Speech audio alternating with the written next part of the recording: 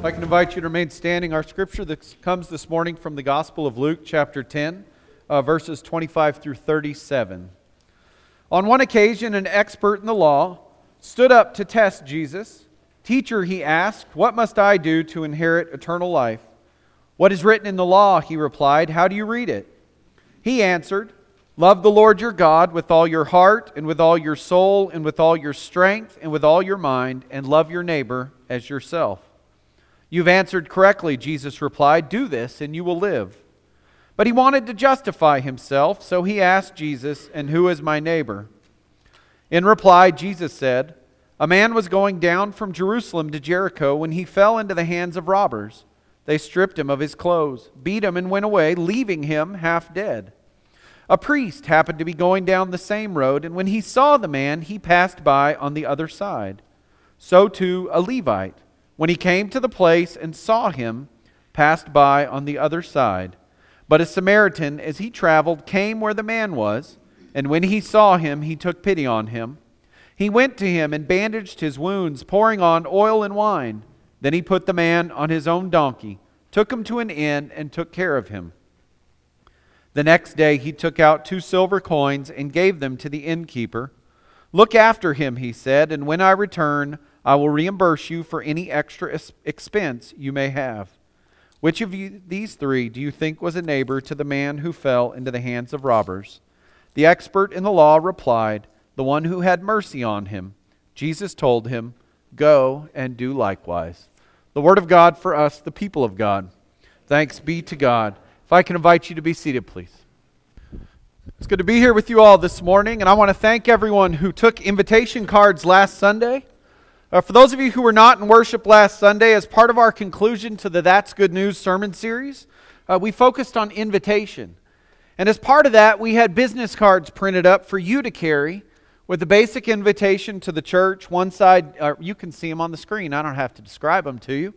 But you'll see one side is just the name of the church and a picture, and on the back is a QR code that takes people to our website. And then also it provides just the most basic information, the address and the worship time. The cards are supposed to be tools to help you to make the invite, to invite others to church. When the Holy Spirit prompts you, or when you're talking to someone and they mention that they're looking for a church, or they're thinking about attending church, or they are not part of a church, my guess is you think, well, maybe I should invite you to my church. And if you're like me, I think sometimes you don't feel sufficient. And so hopefully what these are going to do is going to be able for you to say, here's what's meaningful to me. I go to First Methodist. Here's our information, and that's it. You don't have to make the sale. You don't have to spend all this time explaining or persuading to them why this church meets your needs, except to say, this church is important to me, and I participate in the life of this church, and here's the information. We'd love to have you. Which I think is a lot easier if you think about, needing a 3 to 5 minute speech and some argumentative points to prove your point and do whatever you need to do. You don't got to do that. Our job is to make the invitation, and then God's job is to take over from there. And that's all we can do. I read research this last week that only 2% of Christians invite others to church. And if we wonder about the state of the church in our nation, I think that's probably part of the reason, don't you? As we're just unwilling or unable to do it. And so hopefully this is a way that we'll be able to change that. I also read that 90% of the folks that are unchurched that would consider going to church, they're just waiting on an invitation. If they've never attended church, they may not know how to get involved in a church. They may not know what it's like to come through these doors, and they're worried of feeling judgment or something else. If they've fallen away from church, it could just be that they're embarrassed, that they know where they need to be and they just don't know where or how to get restarted. And so what matters should be our joy and our desire to help them experience the same joy and the same desire and the same opportunity that you and I receive from a relationship with Jesus Christ. So I want you to make the invite and then let God do the rest. If you don't have cards, they're in a welcome center, and they're in a basket in the welcome center. I know last Sunday we ran out, but we have plenty this Sunday. I didn't bring them all from my office, and so I apologize for those that were looking for them, but we have them today. I encourage you to take them. We're going to be pushing these for the next year at least, because I think one of the most important things you and I can do about our faith and to take our faith seriously is to invite others to be a part of something that we've discovered for ourselves, because I think all of us can agree that our life is better because we're followers of Jesus Christ. If anything, I hope every one of us can say, my life is better because I have chosen to follow Jesus.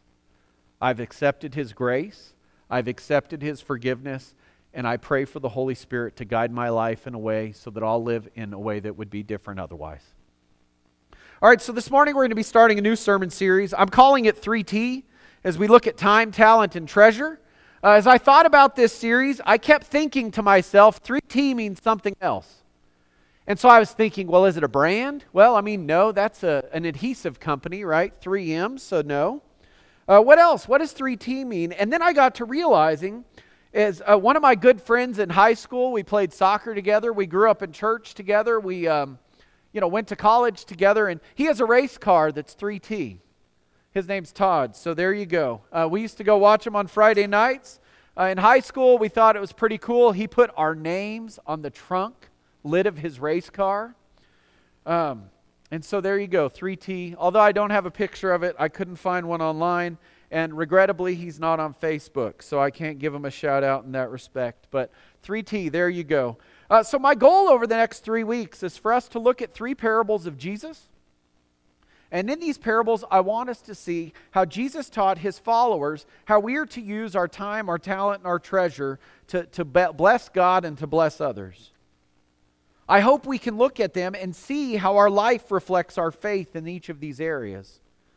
And so today we're going to start with a parable that gets us thinking, in this instance, about how we use our time. Although if you read what Jesus said, He also talks about how we offer mercy, right? But I think what we're going to be able to see, and if we look at it through the idea of how this helps us to apply our time, I think we're going to see how the parable of Good Samaritan does meet us in that way. So I want to begin this morning by inviting you to think, have you ever taken any time to think about how you use the time that God expects you to use? Have you ever taken the time to consider that the time you've been granted by God is a gift from Himself to you? As I've thought about this question and wrestled about it for the last week and a half or so, I think for many of us, when we face death of a loved one or someone else that died too soon, sometimes we take an evaluation of how we use our time and how we use it better.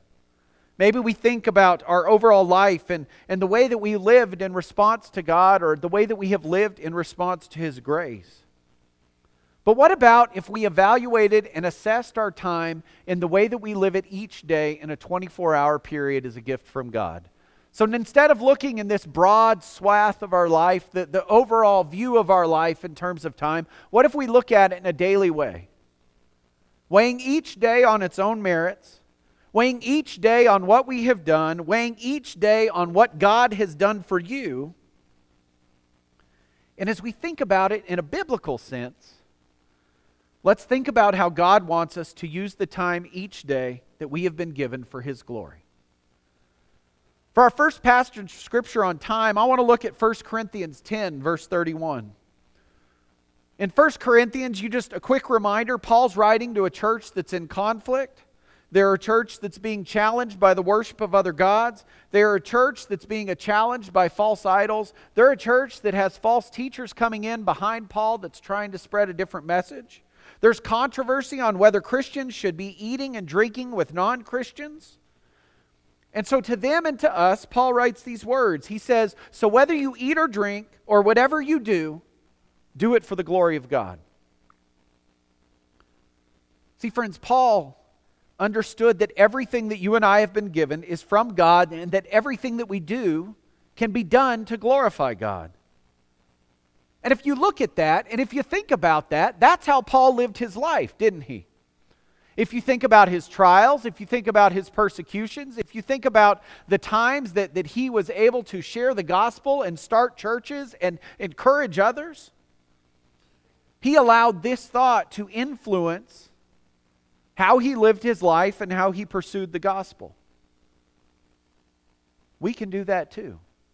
So whether you eat or drink or whatever you do, do it all for the glory of God, including using our time that God's given us itself. Before we look at the parable from Luke, I want to invite you to think about your own schedule from when you get up in the morning to when you go to bed. How do you use your time? You don't have to answer me because there's enough of us that we'd be here for the next couple of hours. But do you structure your day in a way that you allow yourself time to be in touch with God and to be in touch with others in a meaningful way? Do you structure your day in a way that you have time to practice and engage your faith? Do you have time set aside during the day to do the normal things, the things that have to be done each day? And if we look at it in a spiritual sense, do we set aside time to read our Bible or to study, to pray, to engage with others? Well, so on the other side of that, have you ever taken the time to think about what things prevent you from doing that? Or maybe the things that keep you from getting stuff done. My guess is for many of us, we have many different reasons for either A, why we're able to do things, or B, we're not. Maybe it's projects that we think will take a short bit of time. You know, in our house, Mindy always asks me, well, how long is this going to take? And I usually say, about 15 minutes. And she says, all right, I'll see you in an hour. And usually she's more accurate on the estimate of time than I am. And so sometimes we just misjudge things, and that just happens, right? Maybe it's projects that take a little longer. Maybe it's other things that are just, they just take a little more than we think. Maybe it's this little thing that I have on the screen, although there's some old ones there. I use my phone to do important things, like an alarm clock. It's my calendar to text and to keep track of my daily life. My children would be stranded half the time if they didn't have the ability to text Mindy or I and let us know that they were done and they needed a ride or something else, or needed food. But there's also a lot of things I do on this thing that waste my time. Who's ever gotten lost on YouTube or videos or Facebook or whatever it is? To where you're sitting there, and often you realize after a period of time that has been far longer than you anticipated or even planned, that you've spent way too much time than you ever intended. Of course, it's not just our phones, it's all sorts of other things that we can apply this to. Whether it's TV, whether it's reading things, it's whatever it is. I'll let you plug that in for yourself. And then I want to invite you to think, how much more time would I have available in my day if I planned and if I structured it to use the time that God has given me for His glory as well? This morning we're looking at the parable of the Good Samaritan in Luke chapter 10. Jesus begins by saying, here's what Luke writes. He says, on one occasion an expert of the law stood up to test Jesus. Teacher, he asked, what must I do to inherit eternal life? What is written in the law? He replied. How do you read it? The teacher of the law answers. He says, love the Lord your God with all your heart, with all your soul, with all your strength, and with all your mind, and love your neighbor as yourself. All right, so we have to begin by looking at how this parable is set up. Jesus is approached by an expert of the law. The expert of the law isn't coming to ask Jesus for clarification. He's not coming to Jesus to find out something to help him change his own behavior. He is coming to Jesus what? The scripture tells us, Luke says, an expert of the law stood up and he approached Jesus in order to test him. So the man is coming to challenge Jesus either to A, trip him up, to B, get the crowds upset, or better yet, to get Jesus to say something against God that was considered blasphemy. If Jesus was tried and found guilty of blasphemy, then he would have been stoned. So we have to remember the reason that Jesus is engaging in this parable is not because people are wanting to find out more, but because this expert of the law is coming to trip him up. This is also early enough in his ministry. This is Luke 10. So there's still 14 chapters in the Gospel of Luke. And so in Luke's ministry, in Luke's Gospel, this is early enough that the Pharisees are still trying to figure out who this Jesus guy is. They're still trying to figure out what he's teaching. They're still trying to figure out if his teaching in some way really does reinforce what they're teaching and how they're living a Jewish life. And so the teacher of the law is coming to him, this expert, to test him. And he asks Jesus two questions. How do I receive eternal life? Jesus responds. And then he asks him another question, who is my neighbor? You'll see when they talk, when the man says, love the Lord your God with all your heart, soul, strength, and mind. It's not a checklist that Jesus has him compile later. He's not creating a checklist for faithful followers to check off what they've done. Jesus is doing something more important. He's getting this man to think about how if he is to receive eternal life, we have to experience, this man is supposed to experience the change of heart that comes only through God. See, you cannot change your heart through ritual.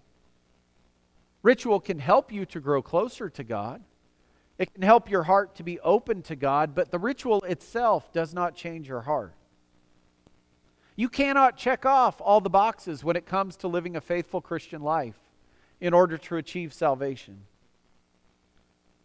You have to love God so much that the love for God that you have in your heart and in your soul and in your mind and in your strength changes everything else within you. And then the man says, love your neighbor as you love yourself. And when Jesus says you're correct, what does the man say? It says the expert in the law decides to go a little further. He wanted to justify himself, so he asks Jesus, who is my neighbor? You'll notice the expert in the law is not asking Jesus, who do I love? How do I love? He's not asking, in what ways should I practice love or show love to others? He just goes to the heart of it and wants Jesus to answer him. And Jesus' response was not an answer in the way that the man expected, but it was the parable of the Good Samaritan. It says a man was going down from Jerusalem to Jericho when he fell into the hands of robbers. They stripped him of his clothes, beat him, and left him for dead. A priest happened to be going down the same road when he saw the man, and he passed by on the other side. I think it's interesting. Jesus doesn't give us the motivation for why the priest passed the man by. He doesn't tell us why the priest crossed to the other side of the road to pass him by. You'll notice this is between Jerusalem and Jericho, and so if the priest is going to Jerusalem, it's very likely he's going to Jerusalem because it's his month or his week or his period of time to serve in the temple. If he comes in contact with blood, if he comes in contact with a man that's injured on the side of the road, he very well is going to be disqualified then. He's going to be considered unclean. And so he passes the man by. Maybe that's the reason he left the man on the side of the road. So to a Levite, when he came to the place and saw him pass by on the other side. Oh, so the Levite didn't have the cleanliness requirements that a priest did. But he could still be unclean by touching a corpse. Perhaps he was more worried about the risk of the robbers being in wait to fall upon whoever was stopping to assist this man. Maybe the Levite was worried that he was going to become the second victim. I don't know. But see, then Jesus says, but then a Samaritan, as he traveled, came to where the man was, and when he saw him, he took pity on him. He went to him, he bandaged his wounds, he poured on oil and wine, then he put the man on his own donkey, took him to an inn, and cared for him. The next day he took out 2 silver coins and gave them to the innkeeper. Look after them, he said, and when I return, I will reimburse you for any extra expenses you may have. And then Jesus ends the parable by saying, which of these 3 do you think was a neighbor to the man who fell to the hands of robbers? Of the 3, the Samaritan we know is the one who stopped to help the man. He chose to use his time generously. And I think it's interesting that Jesus doesn't expand on anything else for the priest or the Levite. All he does is allow us to speculate. Which sometimes speculation is worse than the facts, isn't it? I mean, if you think of things you're told about people, then, sometimes our speculation goes far worse than the truth of what's really going on in their life. But I think the thing that's important in this is for Jesus, the why doesn't really matter for that. Because the why for him is, why did the Samaritan stop to help this man? Why did the most unexpected man in the story stop to provide aid, to provide assistance? The Samaritan. If you look at the map, the Samaritans had been separated from Israel since King Solomon's death, when the northern kingdom split off in 720 BC. Or, no, it wasn't, 786, sorry. In 720, the northern kingdom fell to the Assyrians. And of course, there was a great turmoil there, resulting in leading citizens of Samaria being settled throughout the Assyrian Empire. And so the people that remained in the northern kingdom were called Samaritans, because their capital city was Samaria. Samaria is where they offered sacrifice to God on Mount Gerizim. Samaria is where they continued to worship and continue to worship there today. And so when people returned after the Babylonian Empire fell, there was conflict, because the Samaritans said they were the one true worshipers that had remained in the land of Israel and had continued the worship of God in that place. Those that returned to Jerusalem, the Judeans, said no, worship continues in the temple, and this is where it's going to be held. And so that's why they're at odds. They considered each other sinners. They considered each other unclean. They were enemies of each other. And so the Samaritan is the one who stopped. He went to his saddlebags and he got the oil and bandages needed. He loaded him on his donkey. He took him to the inn. But see, here's where I think we can look about this in time. Because I think if we look at this through the lens of time, what we see is the Samaritan man gave of his time, he gave of his resources, he used his time for the man who was lying on the side of the road. He made himself available, didn't he? I mean, we have to take a spiritual look at our own use of time. I always think of time, if I think of how I'm misusing it, who's better than the White Rabbit from Alice in Wonderland? I'm late for a very important date. I mean, the rest of the movie's kind of trippy and weird, but but this part's good, right? It's kind of an odd one. But see, I think all of us can look at it and see if we're truthful about our time and about how we use it, we can see where we so fill ourselves with things to do that we run the risk of never getting connected, of never really getting involved, of being too busy to stop or to care for others, or of even being too busy to even be aware or open to the Holy Spirit prompting us in our lives. That's not what God wants for us. And I don't think that's why Jesus was teaching this parable. I think if we look at it, we have to reframe our idea of how we use time in service to God. And I think the first thing we have to do is we have to begin by acknowledging that our life is God's first. And the time that we have been given by Him is a gift that He has given to each of us. In the book of Job 14 verse 5, it says, "A person's days are determined. You have decreed the number of months and have set limits he cannot exceed." So Job believed, and Job said to those who had gathered with him that God had numbered his days. Now, I don't know if God has set a specific countdown for my life. I hope it's a big one. But I do know that the choices that I make in my life impact my health, they impact who I am, and they impact my quality of life. And I believe when it comes to time, we have to start viewing the time that God has given us to use as an asset for His glory. And that may mean we need to adjust our schedules. It may mean we need to look at how we're the best stewards of the time that we have been given. It may mean that we need to look at our day and think about how we structure what we do. Do we fill our days so full that we don't have time to breathe? Are we running behind to where we're constantly trying to catch up, to where when the Holy Spirit does prompt us, we're like, God, I hear you, but not right now. I got to get going. Are we so full that we don't even have time to stop and connect with someone, or even pray, or even invite, or do whatever it is that God's laid on our hearts to do? Friends, in our spiritual lives, we have to ask if we're crafting time in our day to connect with God in a meaningful way. Do we provide opportunities for us to serve others, to connect with others, or at least be in the position like the Samaritan when we're passing them by to stop and take a minute to check in with them? So in my own life, I've found when I've had to think about structuring time, the best time for me to connect with God is in the morning, preferably before my family wakes up, mainly because once they are up, things get going. Now, I'm not perfect about this, but I read the daily Bible reading on YouVersion that we've been doing, the Classic Bible in 1 year. In the devotional, there's a short theme for the day and then usually about 5 scriptures that back it up. In addition to the daily reading, I shared with you all a few months ago, or a couple weeks, maybe 6 weeks ago, that I've been using the daily wake-up call from Seedbed. Seedbed sends out a daily wake-up call email. It's got scripture, and then it's about a 6-minute devotional thought. You can listen to it, or you can read it for yourself.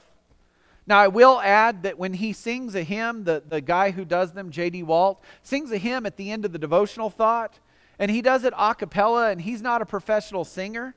And I'll be honest, that really doesn't work for me in my spiritual life because I sit there and I think, man, this is not as good as I wanted it to be. And so I usually just stop it at the hymn when he ends with the prayer and then starts to go into the hymn. I'm like, all right, I'm good. Because for me, that's what works. Maybe for you, you'll listen to the hymn, you'll sing along, and life is good, and that's okay because that's how you connect with God. I think we can be realistic in how we connect with God, can't we? And I think we can acknowledge that what works for one person does not work for the other and doesn't have to work for the other. But I think we can all acknowledge that if we're not in the Word of God, we're separating ourselves from God Himself.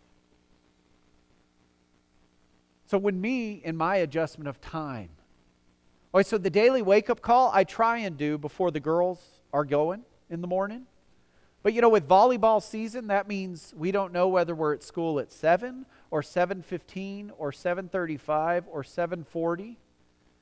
And so you'll find me in the back parking lot of the church listening to it in my truck because otherwise I get distracted with good things, with people, with conversations.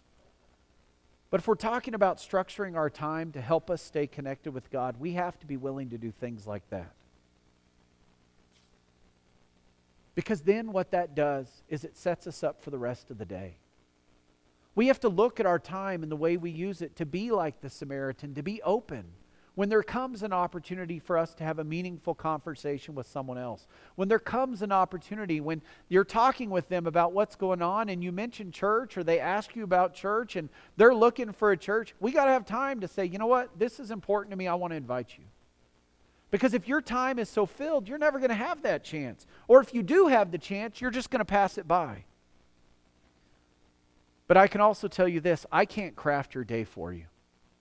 Just like I can't tell you how to perfectly live your spiritual life, but I can give you tools. And I can help you and tell you and show you. But you got to do it for yourself. You got to claim it for yourself. Because you're the only one that can be assured of your own salvation. You're the only one that can make the prayer to Jesus. You're the only one who can ask forgiveness for your sins. Friends, you're the only one who can invite the Spirit to work in and through your life. I can't do it for you. I can pray that the Spirit will, and I hope it does. But you're the one that can do that. Because it's really hard for us to be open to the Spirit's prompting if we view everything that we have, including our time, as our own and not from God. It's hard for us not to be hard-hearted to the needs of others when we don't allow ourselves the opportunity to feel what God is telling us. We can't be open to the Spirit's prompting if we're not really assessing where we are and who we are and claiming what we are as followers of Jesus Christ. So friends, we have to get a hold of our time. To do so is to be more open to God's Spirit as He moves in your life, so that you can share God in the lives of others. And so as we go from worship this morning, I invite you to think of one thing. What's one thing that keeps me from being open to the Spirit's prompting in my time? And then I invite you to pray. that God would help you change that one thing. Because our lives are changed when we pursue Jesus in a deeper way, one thing at a time. It doesn't have to be a one-time, everything at once. But it's Him changing us one thing at a time so that we can grow closer to Him and so that our lives can be a greater response to His grace. Not for our glory, not for lifting up, what we do here, but for God's glory. Would you pray with me? God, we come to you today and we give you thanks for the gift of time that you have blessed each of us with. We give you thanks for the life that you breathe into us, for the assurance and salvation that we have received, and for the very way that you work in and through us.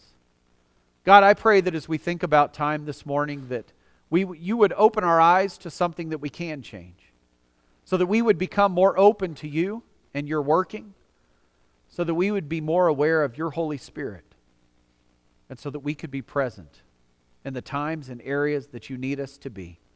Whether that's being like the Samaritan, meeting someone in their need, whether it's having a conversation with someone, or whether, Lord, it's just looking at the things that we do and the stuff that we put between us and you, helping us to clear it a little more out of the way or all the way, so that we can pursue a life of faith in even greater way with you. We ask and pray these things. Amen.